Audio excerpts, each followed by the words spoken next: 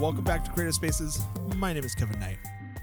This is the podcast where we talk with creatives, artists, writers, and people in the creative field about their process, from inspiration to productivity to how they stay inspired. This week, we continue with our live series from Long Beach Comic Con with writer Christos Gage. Christos talks about breaking into comics, as well as writing with his wife Ruth on the Daredevil TV show, as well as the duo's original graphic novel series, A Lion of Aurora, that's out now on Oni Press. Oh, and Nicholas Brandon, the actor, he joins us about halfway through the interview to talk about co-writing the Buffy the Vampire Slayer comic book with Gage. Thanks again to all the fine folks at the Long Beach Comic Con for having us out. It was such a blast. We'll be back there for Long Beach Comic Expo in February. Go over to longbeachcomiccon.com for all your tickets and information. And here's our interview with Christos Gage. My name is Christos Gage, and I write TV, comic books, movies, video games. Pretty much anything that anybody will pay me to write, I will write it. Hey, Christos, where'd you grow up? I grew up in, I was born in New York, but I mostly grew up in North Grafton, Massachusetts, although I lived in Athens, Greece for a few years as a kid. But yeah, mostly I consider myself as from Massachusetts. Nice. And Central Mass, outside Worcester. Where'd you go to school? Huh? Where'd you go to school? In high school or college? College, whichever. College, I went to Brown University in Providence, Rhode Island. Oh, wow. Smart guy. I don't know if I'd go that far. Is that where you discovered you were a writer? How did you get into being a writer? I always knew that writing. Like I read a lot of interviews with writers who say that there came a point where something clicked and they realized that being a writer was something actually people did. For me, both my parents were writers, even though they were different types of writers. They were journalists, and my father has written books, mostly nonfiction. So that's a different type of writing, but because of what they did, I knew that writing was actually a career people had, like, being a carpenter or, a salesman or whatever.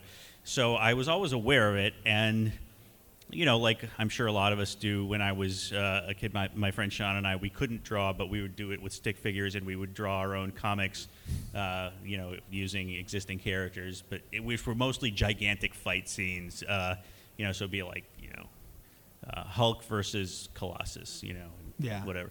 And the funny thing is, so many years later, I got to write a book called World War Hulk X-Men, and I remember talking to the editor, Andy Schmidt, and he was like, so basically Hulk comes back to Earth, and he's mad at the Illuminati. So he's mad at Professor X, even though Professor X wasn't one of the Illuminati who sent him away. And I was like, and Andy was like, this is kind of a thin premise. We really just want the Hulk to fight the X-Men. And I was like, oh, I can do that. And I said, now, if you want to have the Hulk fight the X-Men, can this just be a book where the Hulk just fights the X-Men almost continuously, and it's like all the X-Men?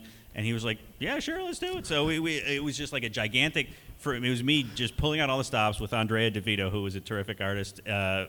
We had the Hulk fight, the young X-Men, the new X-Men, the adjectiveless X-Men, like everyone we could get in there, and the Juggernaut, because why not?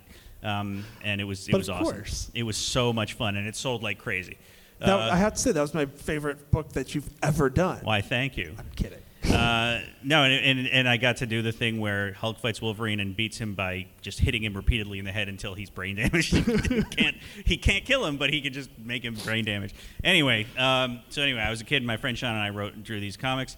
And then when I was older, I remember like writing my own choose your own adventure books and stuff like that. So I think I always just kind of did it. So it was always just kind of in you. Yeah. So, but when did you actually get to that point where you're like, I think I might be able to do this for a living? Well, let's see. I went to film school. Oh, I also forgot to tell you, like in the mid 80s when I was like 15, I sent some submissions into Marvel Comics, which were basically gigantic fight scenes. And they sent me a very politely phrased letter back, which essentially said, keep trying, kid. So then I went to college, and I did take some writing classes, but then I decided to go to film school, and I got into the American Film Institute, AFI, in Los Angeles for screenwriting. Got a master's degree in screenwriting. That's where I met my wife, Ruth, and we began working together and writing together. And, about 6 months out of graduating, sold our first our first project, which was a pitch to Warner Brothers, and from there it just kept at it. I mean, we did movies, we wrote feature scripts for a long time, and that got to be kind of frustrating because even when you actually get paid to write, like 8 times out of 10, the movie doesn't get made. Yeah. And the first thing we sold was like a big budget, colossal sci-fi movie, and didn't get made. And we did have a couple of things made, which were mostly lower budget genre stuff. Yeah. A movie called The Breed, a movie called what the heck was that called? A movie called Paradox. I wrote a movie called Teenage Caveman, which Larry Clark directed, but it was still pretty frustrating, and so we moved into TV and wrote for Law & Order SVU. And TV is great because generally, if you're working for a show, you write an episode and it actually gets shot and airs, which is awesome. And then in around about 2003, I had always wanted to do comics, never really knew how to break in. That mid-'80s letter from Marvel kind of took the wind out of my sails. Traumatized you. No, It was like framed on the wall, being like, "You will never write comic books, kid." No. It was. I actually Stan I Lee. did submit something to Image at one point and got a very nice letter back. Submitted something to DC, and a guy named Neil Posner, who's since passed away, who I never actually met, but people speak very highly of it, wrote me a nice letter back. But I was doing other stuff, and then so around about 2003, I met Jimmy Palmiotti, and I was going to be in New York for the shooting of an episode, one of our episodes of Law & Order SVU, and he was like, "Look, let me set up a meeting for you with Dan DiDio at DC," which is very kind of him. He was like, "You're a professional writer," and this was also at a time when not a ton of people from Hollywood were doing comics. It was like Kevin Smith, Joss Whedon, and that was it. There had been some people who go the other way, like Jerry Conway had gone on to write for Law & Order and stuff. But generally, you didn't come back because even into the time I was in film school, which was in the mid-'90s, writing jobs were very stratified. So you were, for example, if you wrote movies, you didn't also write TV because that was a step down. You wrote TV when you could no longer get work in movies. Now it's the other way around. All movie writers want to write TV. Then if you wrote live-action TV, you didn't write animated TV because that was a step down. You only did that if you couldn't get work in live-action anymore. Yeah.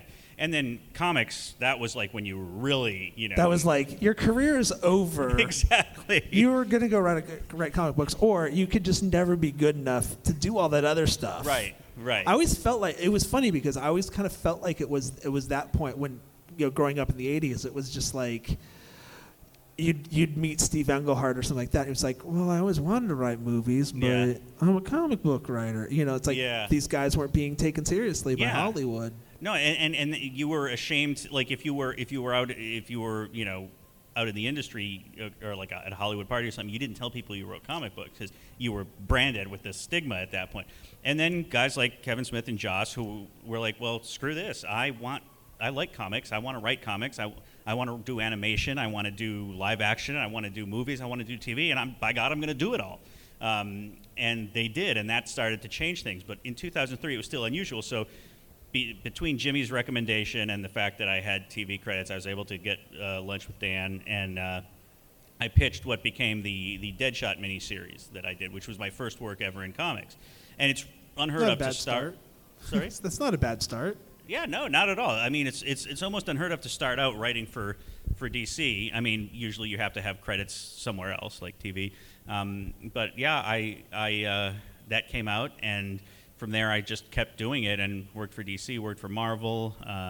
My big break at Marvel was I did a Union Jack miniseries, which was a lot of fun with Mike Perkins, still one of my favorite projects I've done. And then I got the Iron Man Captain America Civil War special, which Civil War was late, and they needed something that sort of recapped the history of the two characters, and it sold a bunch. And I got a reputation as being a guy who's on time, who's fast but delivers on time and still does a passable job, let's say.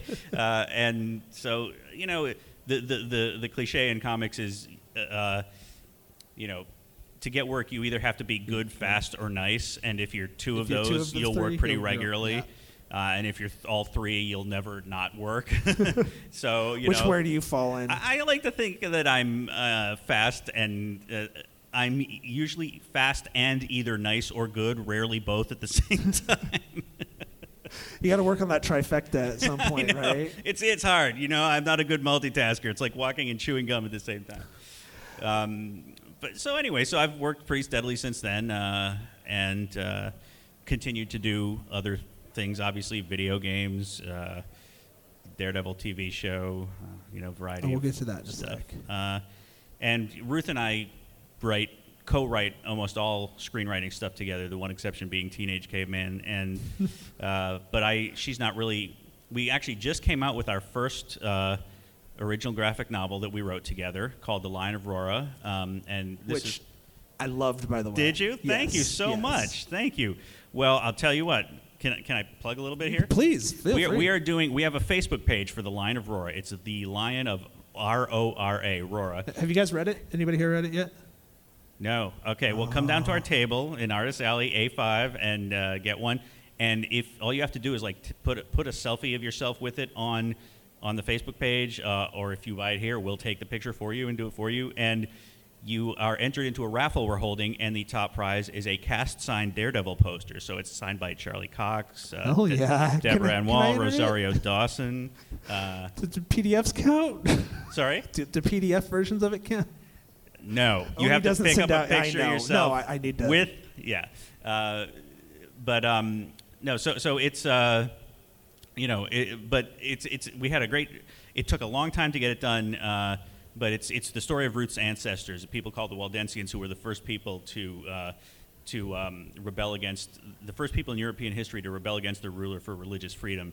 And it's a lot like Braveheart. The main character is a guy named Joshua Jeannevel, and he was a peasant farmer until he had to step up and fight for his rights, and won these amazing victories, like 5 people against 500 and that sort of thing. So it's a great, stirring story, and we're trying to get the word out to people. It's done really well. Amazon picked it as one of their top 10 books of August, top 10 graphic novels, and Diamond is promoted. We've gotten some great reviews from Library Journal and stuff like that, but we really want people to check it out, so check it out. The thing I really like about the book is it's a different kind of a story from you. It's not capes and cowls. It's not sci-fi. It's a very traditional storytelling. Yeah, absolutely. Is that stuff like that kind of a stretch for you, or is that a harder thing to write than it is? I will say The Lion of Rora is probably more in Ruth's wheelhouse than mine, but I do enjoy writing a variety of different types of stuff. I enjoyed historical epic. I probably wouldn't have done it on my own, because I'm always like, oh my gosh, it's, will I get this right? Will I get this wrong? But really, the human motivations behind it transcend time and place, and coming up with cool action scenes is always fun. And our artist Jackie Lewis did such a good job. Like, we would write, splash page, the army rides over the hill. That was pretty easy. Jackie had to draw the army riding over the hill. She did some amazing battle scenes. The layouts on it are beautiful. Yeah, she's such a good job. She's going to be big in the years to come. And the cool thing about this story, much like Braveheart, is the historical records are somewhat fragmentary, because the people themselves were fighting for their lives. They weren't writing stuff down. Their opponents wrote down most of the stuff, and it had to do with the ins and outs of the battles. But then there was stuff that you had to make up. So we were able to dramatize, which you always do anyway. Compress time, you combine characters, but so it was a great exercise for us. I mean, Ruth researched this for 20 years, but wow. I got to do a lot of the fun part and just write the battle scenes. So. Which you're pretty good at. Thank you. Ruth is really good at it too. Actually, she did this thing where, remember the scene where they tie these bags of rocks to trees that they've bent over, and then set them on fire, and then cut the trees loose so they flip up, and it's like a catapult, and it shoots the hot rocks over the battlements, and that was all Ruth. Really? She wrote the most brutal parts of the ninja fight in Daredevil. The part where he gets hooked and dragged, that was her. Wow. I was like, what? That's me. That's brutal. You can't do that. What's it like working with your wife as a collaborative duo? We like it a lot. I mean, it's funny because I think I always say this about co-writing. I do a lot of co-writing.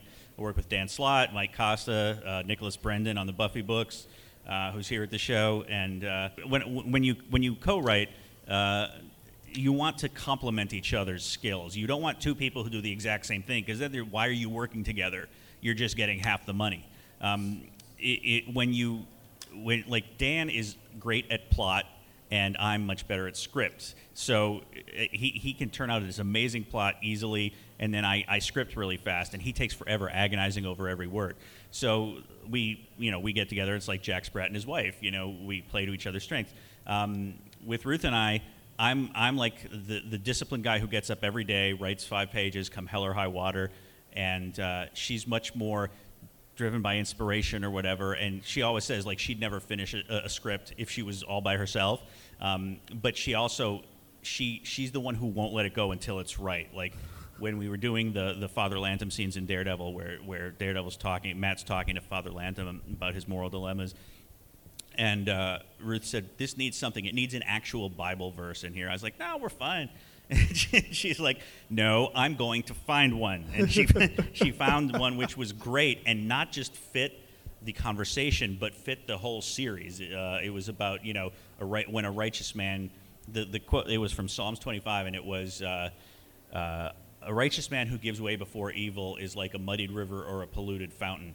And Matt says, oh, so meaning I have a duty to stand up to evil, which is Wilson Fisk. And the priest said, well, or you could interpret that as a righteous man who sins is contaminating the entire community, his friends, relatives, and whatever, and that makes Matt think. And so it was perfect, and had it just been me, I never would have bothered to look it up, because I was like, yeah, the scene's fine, it's great, because I'm not Ed Wood, where it's like, the guy hits the scenery and is like, okay, great, let's move on, but, I take my deadlines. It's not so precious for you. It's not, and I believe that some of the comics that we grew up loving, as well as the TV shows, everything, were done under tremendous pressure and duress. So I take deadlines seriously, and I believe that part of the job of a writer is to work within the deadlines and do the best you can. I mean, are you the philosophy then, like, deadlines are there so you know to finish, and like I feel like with a deadline, it's that fact that you're like, okay, I need to get this done, so it makes you do it instead of just, like you said, your wife will just kind of she'd never finish a script, right? If she didn't have to, right, and not because she's lazy, but she'd be researching it and rewriting it and thinking, how can I make this better? And she probably would be making it better, but it would never get turned in. Yeah, so my wife is the exact same way. Really? Oh God, yeah. I'm of the viewpoint that you get up, you write your 5 pages or whatever it needs to be, and they may not be your best. You can always go back to them if you get your 5 pages tomorrow done early and you have time, But you're turning something out. Like your job is not just to write a script; it's to write it in this amount of time. So that's how I look at it. I mean, you look at, Jack Kirby was drawing 5. None of us are Jack Kirby, but how many books a month was he drawing at Marvel? And they were all amazing. Now, partly that's because he's Jack effing Kirby, but he was doing 5 to 8 pages a day. It's insane. But by the same token, a lot of those guys, they were, and part of it is because back then they didn't take it, it was considered disposable entertainment. They weren't like flipping out over, oh my God, this is going to be, go down through the generations. But they were craftsmen. They were. They believed in, and a lot of them grew up during the Depression, and they felt like, hey, you've got to have a job, and you better do your job so you can feed your family. So I have a little bit of that old school work ethic, I like to think. Where's that come from? I don't know. I mean, my father came over from Greece as an immigrant, as a young boy, fleeing the Greek Civil War. His mother had been killed in the Greek Civil War.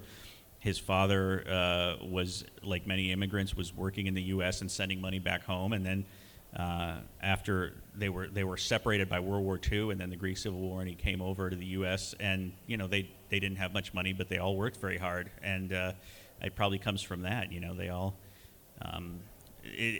my older Greek relatives, I've been a vegetarian for 20 years, and they don't understand the concept of vegetarianism because there were times when they didn't eat meat, but it was because either the Turks or the Nazis wouldn't let them. So like we were vegetarian not by choice. Exactly. So I think that's probably where it comes from. So you said you do 5 pages a day. Is that what your normal work day is like? Walk me through your work day. I am a morning writer. This is assuming like I'm not like going into a writer's room on a show. That's its own thing. But like if I'm doing my own stuff, freelancing, I get up in the morning pretty early, like 5:30, 6.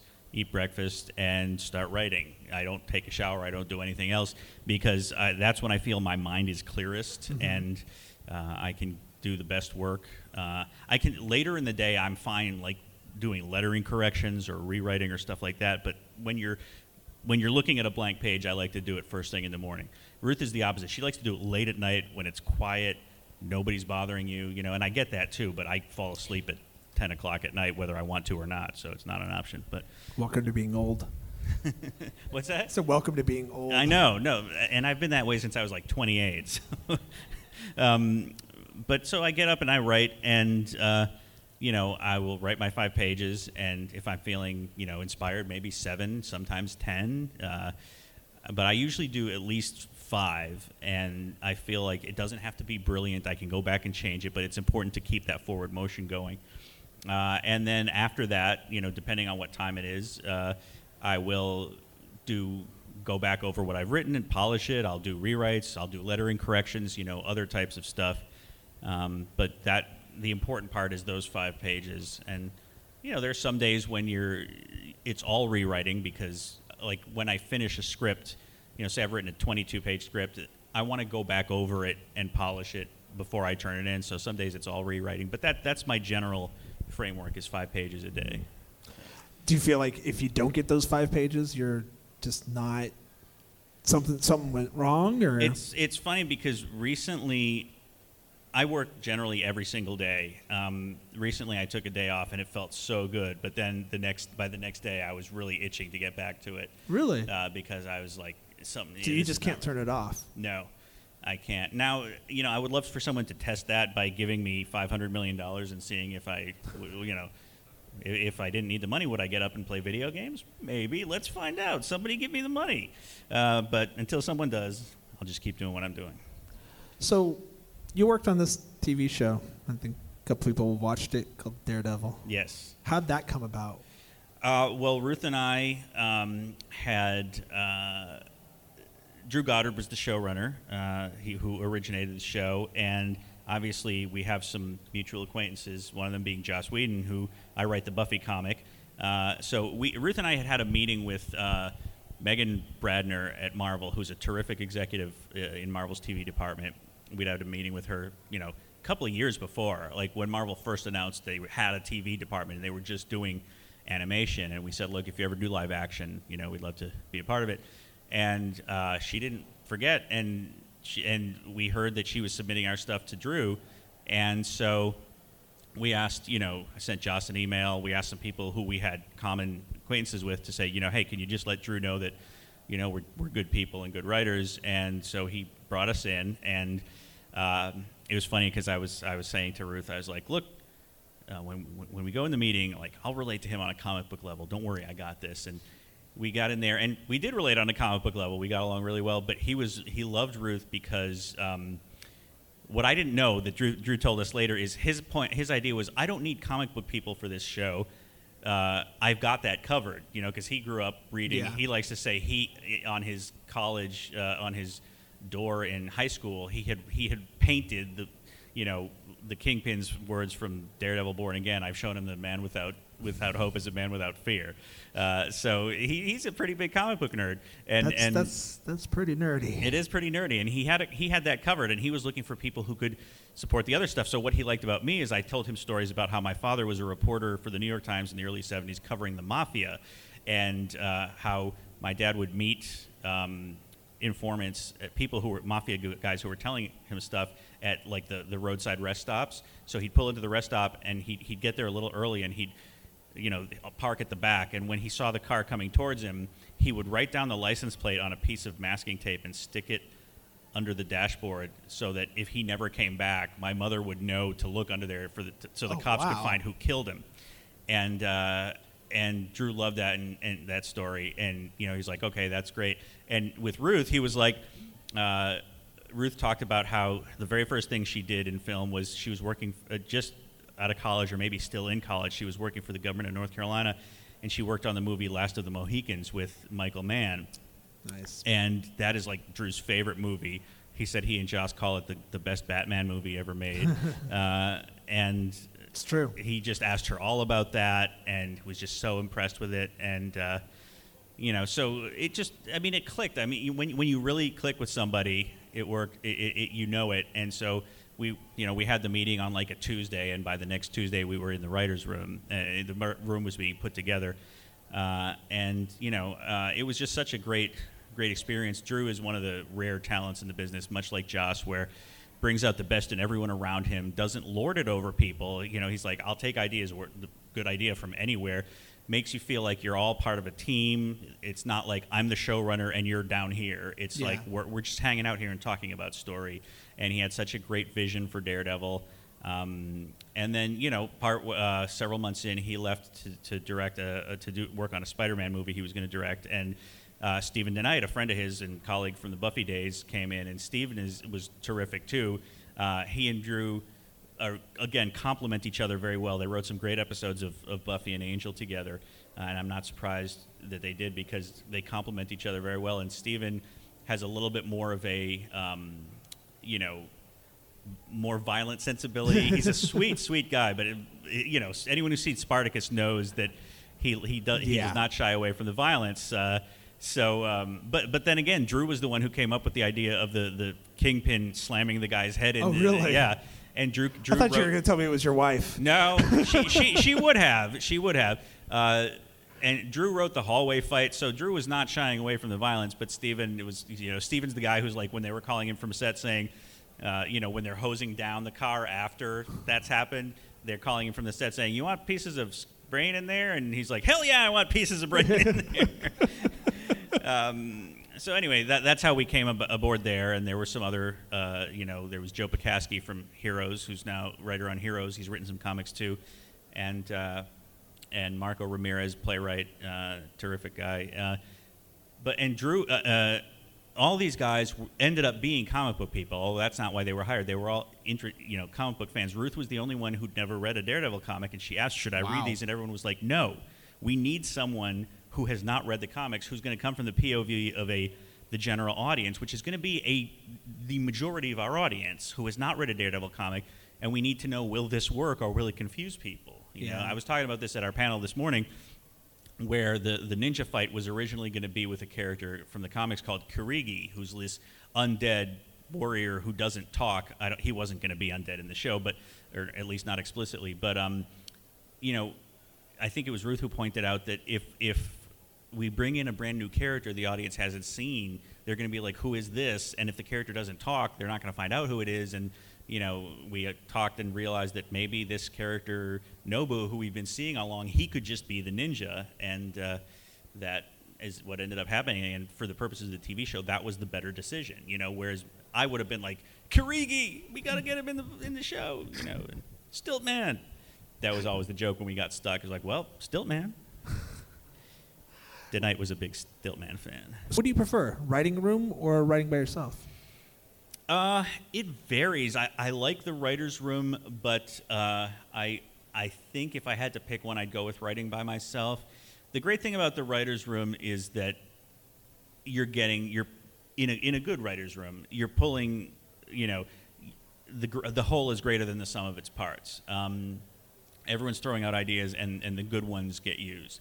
We do this with the Buffy comics. Before each season, we have a summit. Joss is there, Jane Espenson, people from the show, the people writing the comics, and everyone builds the large arc for the series, and that's why it's so great. So that is huge, and when you're doing something like a TV show, you have to do that.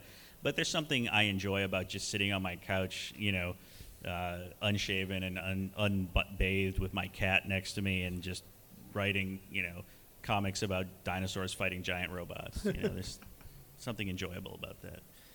What would you say your biggest challenges as a writer?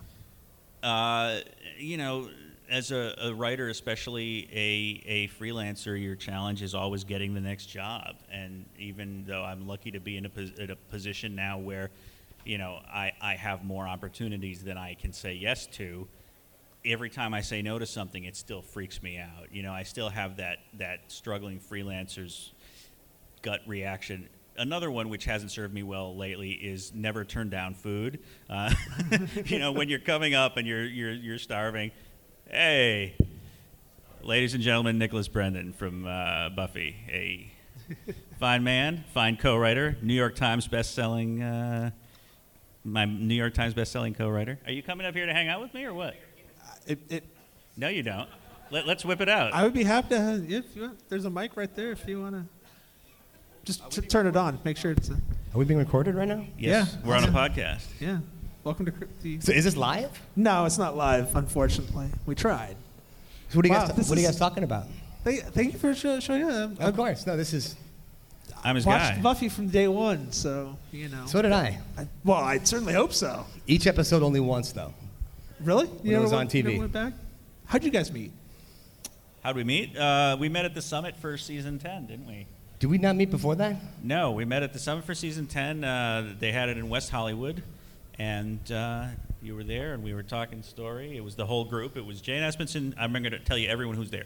The two of us, Joss, Jane Espenson, Drew Greenberg, Ruth was there, Scott Alley, Scott's wife, Elizabeth, Victor Gischler, who writes Angel and Faith, and Andrew Chambliss, who wrote Buffy season 9.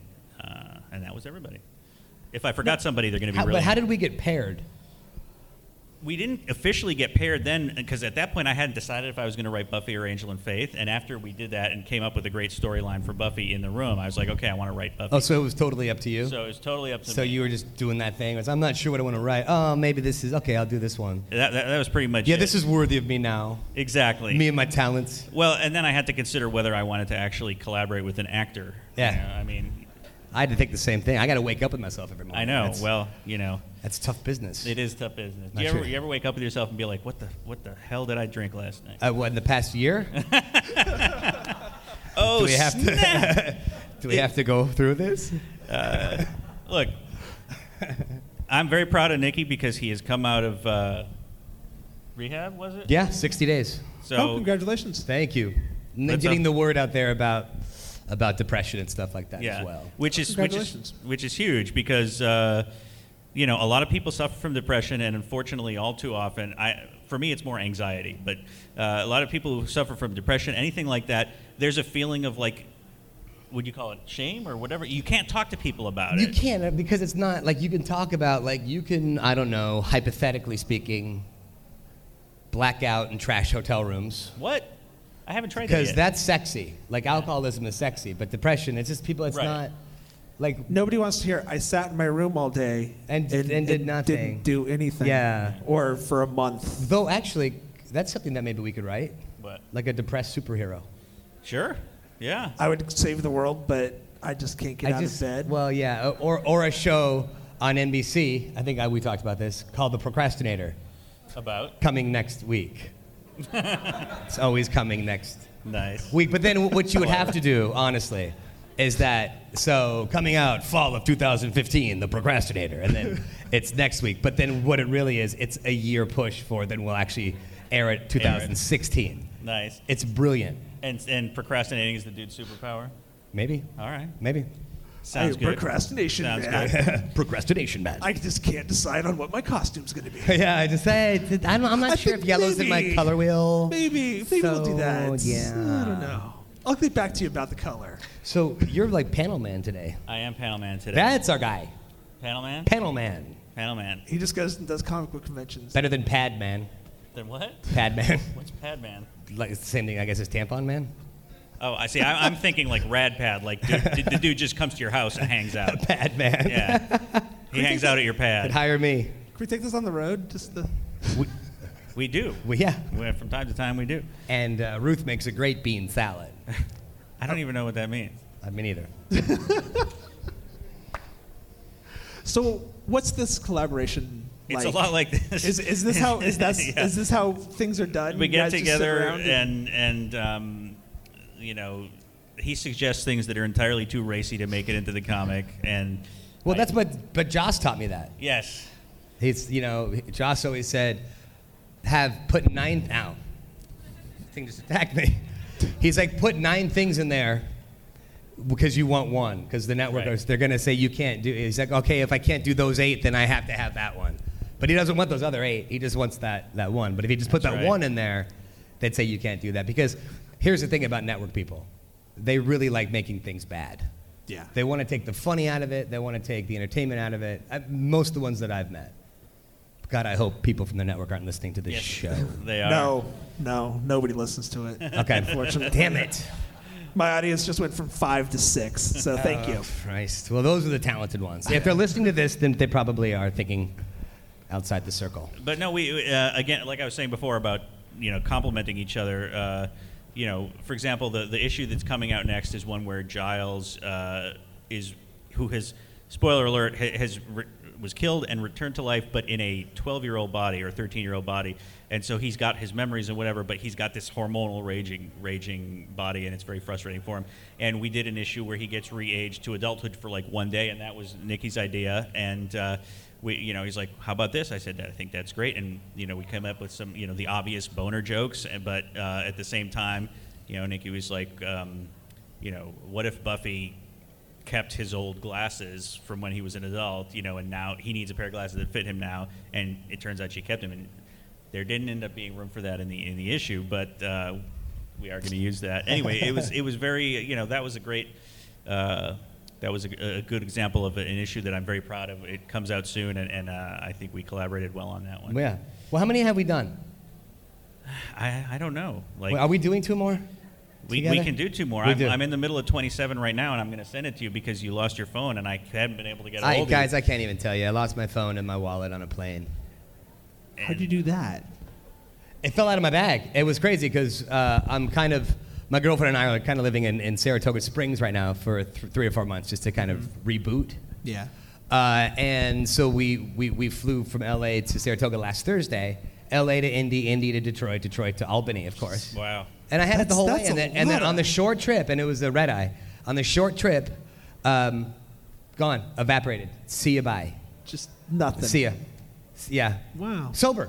Stone cold sober. I was gonna say, and you this is after rehab. This is, this shit just happens to me all the time. I'm really trying to quell it a little bit, but it follows me. Like my shadow, a lot like my shadow.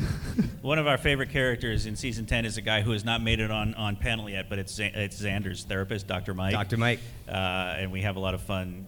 But at one point, I remember Nikki was like, "Is Dr. Mike going to turn out to be like a demon or a bad guy or something?" And I was like, "No, I don't think so." He's like, "Please, I just want Xander to have someone who's looking out for him." One guy who's out there, and And then at one point, I'd asked you, I think the last time we wrote, I'm like, because I was having a hard time with like the magic thing. Right. And I said, do you find when magic is a part of the equation that it's like a cop-out? Because if something's not working, then magic can kind of come and save the day. Mm-hmm. So I always tend to kind of stay away from the magic as much as I possibly can. And I think that's then just drives me crazy because then I can't figure it out. Magic. So Nick, let me ask you this: When do you feel like you guys complement each other as writing? I mean, people know you as an actor more than they do as a writer. Well, he does the lion's share. I mean, like there's a lot of the structure stuff that, and then I'm not really sure what I do. I did just I wrote a children's book that I want to talk to you about tonight at dinner. Cool. It's about a mouse who's lactose intolerant and a rain cloud that can't make rain, and they become best friends. I like it. I like that. No, but here's a good example. I remember the very first time we worked together. We had talked about the story, and then I wrote the first draft and showed it to him, and he was suggesting ways to make. It was a scene where. Okay, so Xander and Dracula are sort of buddies, but they have this weird relationship where, Xander doesn't like the fact that when he's around Dracula, he calls him master and, whatever. Dracula behaves a lot like a jilted lover. And so Dracula was trying to make it out when Xander visited him that they had just had a fantastic orgy the evening before. It's too bad Xander doesn't hang out with him more, or he'd be able to be part of all this stuff. And it was fake, of course. He had staged it all. And so Nikki was saying, to really underscore, I was like, I want to make it very clear that there was no orgy. I don't want anyone to read this and think there was an orgy. That it should be clear that Dracula was, is kind of this pathetic figure. And Nikki was like, well, just have him keep repeating orgy. When someone is lying about something, they're going to keep hitting it because they're freaked out about lying. The orgy that we had on Tuesday orgy night. Maybe you missed that orgy. You mean I've never invited you to orgy night Tuesday? You know what? Here's the thing. How many people in this room have actually participated in an orgy before? Today. This week? Wow. What time is it? Is this Dragon Con? Wait. Oh. I'm not a fan of orgies. I don't like to watch them. I don't like to participate in them. I'm I a plead the one-woman fifth. man now. Now. Happily as one. am I. For not now. For, Now, okay. For 20 years. Has it been that long? We've been together Oh, for 20 congratulations. years. God, Thank man, you. I remember going to your wedding. Huh? I remember going to your No, you didn't go to my. It wasn't my wedding. wedding. No. Bed wedding. I was talking about bed I wedding. see. Yes. Master. Bader. Dog Prince. We actually have time for some questions if anybody has questions. Yes. You just have to speak loud, or Christos can have you as mic. Okay. It's fine. In recent years, especially now more than ever, social media has played a huge part, especially for freelance writers. Do you find that now, and with your show, has that helped you? Has that made any real difference? How has that affected your career as a writer? That's a great question. That is a fantastic question. There are people out there who are like, you have to have a social media presence, you have to have X amount of followers. I'm on Twitter. I enjoy Twitter because I get the word out on to people, and I can tweet things that I find amusing. My feeling is, if it works for you, great. If it's not who you are, don't fake it. Like, there's nothing worse than someone who's trying to cultivate a really hip, cool social media persona, and it's painfully obvious, and it's just not tweeting working. Orgies. right now. I just had a Tuesday orgy. There you go. So, I'm on Twitter, I'm on Facebook, but my Facebook for me is more of a personal thing with friends and family, and I'm not on Instagram or Snapchat or any of that other young people stuff. That's for like teenagers sending pictures of their boobies and stuff, right? I guess It so. used to be. It's not- now you just said that like you were really bummed. Yeah, You it shouldn't be is. so forlorn. Now I've got to find a whole new place to show dick pics. I mean, come on. I don't No, know. No, but no. it's a good question, and I think that there is importance. There's something to be said for getting, what's great is that you can interact with the audience. That which is also a danger, because especially with Buffy, you've got the shippers. I don't want to get into all that, but people want Buffy with this guy instead of that guy. You can't write to that, but it's a double-edged sword. I say go with whatever is best suited to who you are as a person. What do you think, Nikki, about social media? Oh, well, yeah. How many followers do you have? On Like I call 13 it I call it 13,000? twat. I call it twatting. I know you do. Okay. Though my girlfriend, she says you can't call it twat anymore. I can't say hello, my twats. How are you? She know. said she put the kibosh on She put the that. kibosh on that. Good. I like this girl already. Yeah, she's making me a better person. Good. That's a good thing. I mean, to be quite honest, I'm just using it right now just to kind of really, as I'm going through my my addiction stuff and with my depression stuff, it's really kind of gathered a lot of groundswell that way. I think there are a lot of people that have not been able to have been heard, so I don't really use it for that particular reason. But it's just really nice. It's if you want to get, to be quite honest with you, and this is an honest question, and it might come off as a bit dickish, but like unless you are a celebrity or something like that, why would anybody have Twitter? Like, I mean, because it's like you kind of want to get the message out. Let's say you've got 2 million followers. It's like, okay, I can do that. But like if you've got like 60, like really, like what is it? I want to know I'm what you confused had by for this. dinner last night. Is that exactly? Is Yeah. that what it is? Yeah, Oh my pretty much. gosh. That's what Oh, it comes down to. yeah. I just like to see pictures of food. Do you? No. On Snapchat? Yeah. That's not food, buddy. That's not food. But was it the orgy last night? Oh, Lord. Orgy Tuesday. But Questions? Any more? Go for it. As you take Christos' mic. I mean, as a writer, you have these ideas of how you want the actors to be portrayed and as the characters. Do you get to interact with the actors at all? Say, for this scene, I really want you to be this way or that way. What does that look like? good question. I try to associate with actors as little as possible. No, Especially at conventions. especially this one. I'm taking some time off. All right, good. No, I mean, this is the thing. As a writer, you have things in your head, and if you're a novelist, great. But in any collaborative medium, the awesomeness when you're working with talented collaborators is when they do something you weren't expecting. Like, who am I? I'm not going to go up to Vincent D'Onofrio and say, "No, Vincent, you're doing it wrong." He always did it better than Ruth and I thought, or exactly as envisioned. And for example, in features, the writer is not allowed to talk to the actors, or not supposed to. The director is the one who deals with the actors. In TV, it's more of a writer's medium, so the writers can, you respect the director on the set, but the writers can have more of an input. But the actors are, their job is not to do it your way. It's to do it the right way, and your job is to know when that is the right way. I mean, sometimes you got to say, in this particular line, I just need to tell you that 3 episodes from now, you're going to find out that you're adopted. So try to color that in here, But, I mean, and there's a great George Clooney line where he was doing one of his early movies, and he was talking to the director, and the director was saying some motivation thing. He said, "Look, I'm a TV actor. Slower, faster, louder, softer." But I don't know. As an actor, what do you think, sir? Oh, they keep writers the fuck away from me is what I say. No, Yes, it's true. well, they It's should. well, and a lot of it is because, and especially like on Buffy, but Joss is such a writer that he really kind of cultivated that.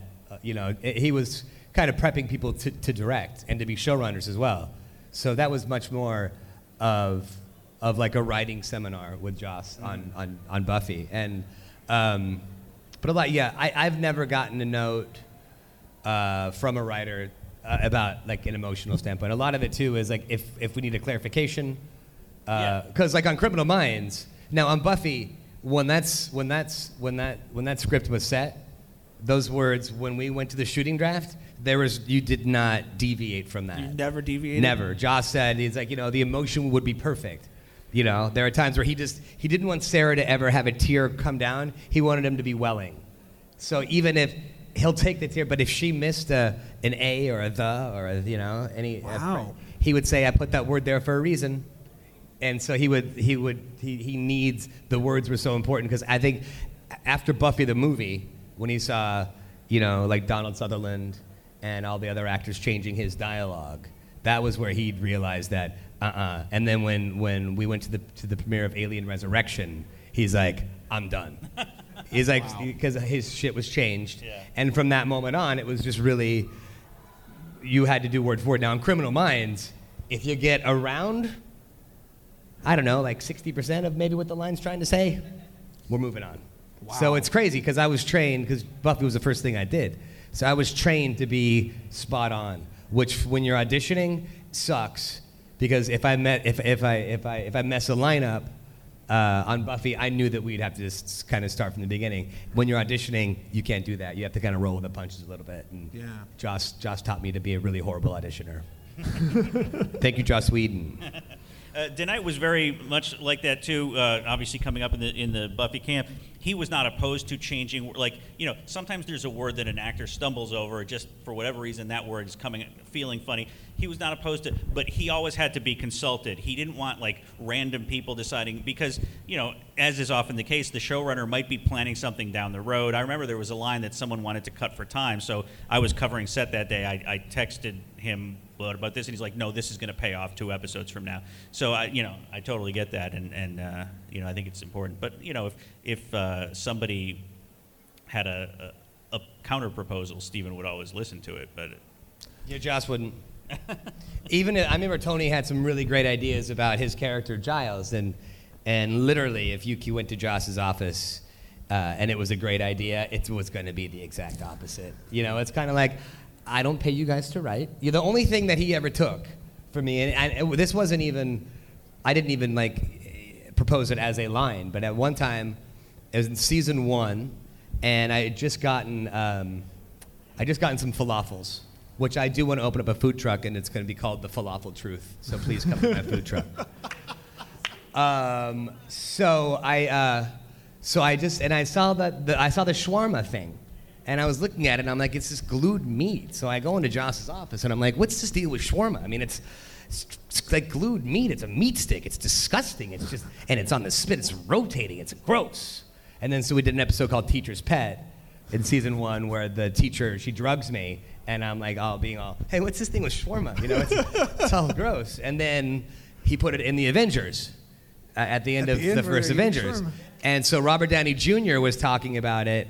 And Robert, who actually, I lived next door to him in Venice, and he was saying that, he and Joss came up with that at the end, because it needed some punch up. And Joss finally said, no, actually, Nikki came up with that. He thought it was during the audition, but it was I just went into his office and started riffing on shawarma. That's the only thing that I've ever known Joss to have used that wasn't out of his or one of these brilliant people's minds. Not that you worked on the TV show, but you could have. I could have, yeah. One more question. One more. And how do you glow? What's the shawarma? How do you put the meats together like that? I've been a vegetarian for 20 years, so I don't even know.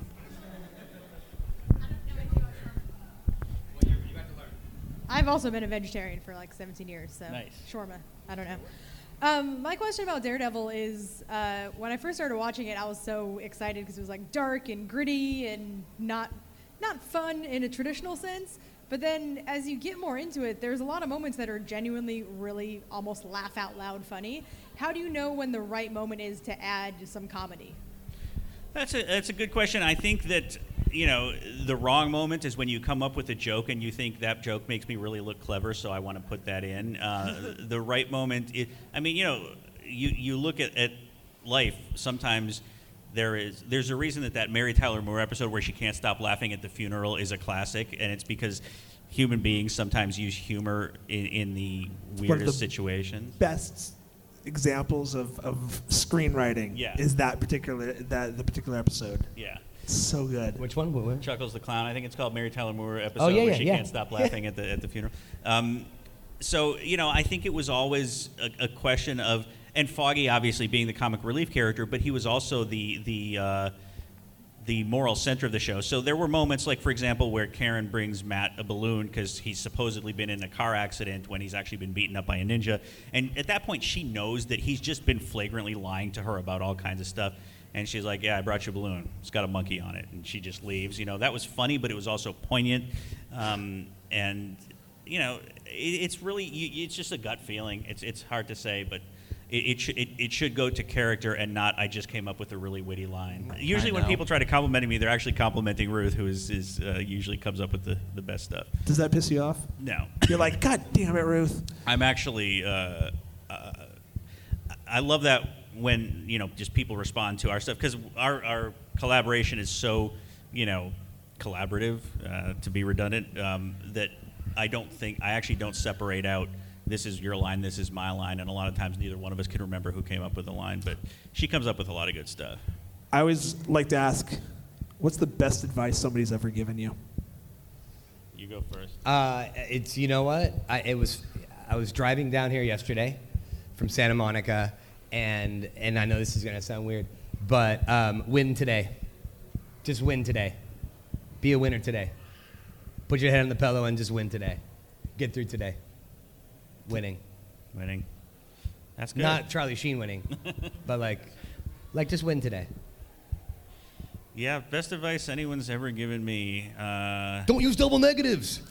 No, that wasn't it. I don't know. I can't think of it. There's not like any one piece of advice, Have fun and try not to hurt anybody. That's the key, the secret of life. Well, but you also said too, it's like there are a lot of clever ideas and clever jokes. You can't write a script or a scene around that. Right. Jokes, that's going to kind of, so yeah, like don't do something just to look smart and funny, because that's a good way to get fired. That's true. You can't write a whole scene around just one joke? Well, if you're doing a sitcom, you probably can, but... Well, we actually did the whole thing with when we killed the big Dracula on the building. Right. And I was actually walking in Paris, and I just came up with this, I think his name was Lance, and he was just a really big, sad, lonely, giant gay vampire. And he just was so big that, like, he was bigger than everybody else, and he was just so lonely, so he committed suicide by falling on the Eiffel Tower. It was a funny piece, but it's not coming off as funny. So then I kind of pitched that, so we had that idea to kill Right, we this made, thing. Dracula was turning into an old one, the very first, not the first vampire, but the creature, the old one that sired the first vampire. And he's becoming this giant vampire thing, and so, but that's where it come up. Nikki telling me that story, and I was like, okay, I think I see where this fits into the whole thing. But that wasn't around. That was something, an idea that sort of you say this is a framework for what's already going on. It wasn't Right. like this moment is so clever that I'm going to put it in where it doesn't belong. Right. Because, like, you know, if we were to not be writing like a vampire thing, and all of a sudden Right. we have a giant vampire Yeah, that would be impale a- himself in the middle of like a crime drama. that would be a little That bit would of be a mistake. That would be a mistake. And it would be a lame crime drama. Actually, because might be a French farce though. a French bedroom farce? Ayo. At an orgy? Tuesday orgy night. There you Tuesdays. go. Enjoy the orgy and the mutton. On that note, we are out of time, guys. Thank you so much for coming out. Thank you for Thank you having for me. having I didn't us. even know I was doing this. Thanks for but showing up, Nick. Thank you. Thank you, guys.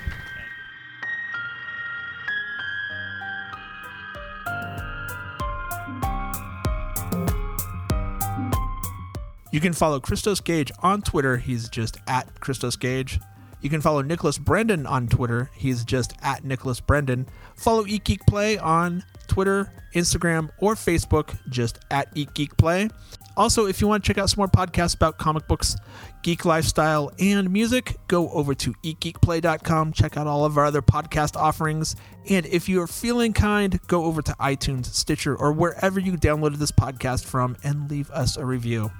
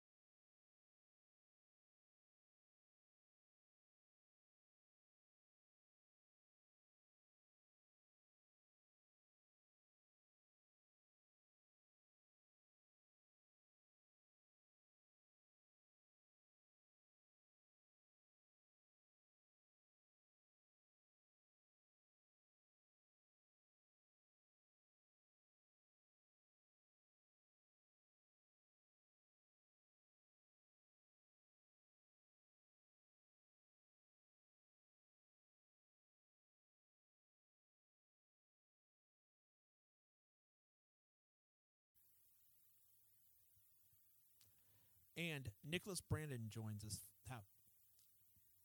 And about halfway through the interview, Nicholas Brandon joins us. God damn it. Oh, and Nicholas Brandon, the actor, he joins us about halfway through the interview to talk about co-writing the Buffy the Vampire Slayer comic book with Gage. Thanks again to all the fine folks at the Long Beach Comic Con for having us out. It was such a blast. If you want to go to the convention, we'll be back there for Long Beach Comic Expo in February. Go over to longbeachcomiccon.com for all your tickets and information.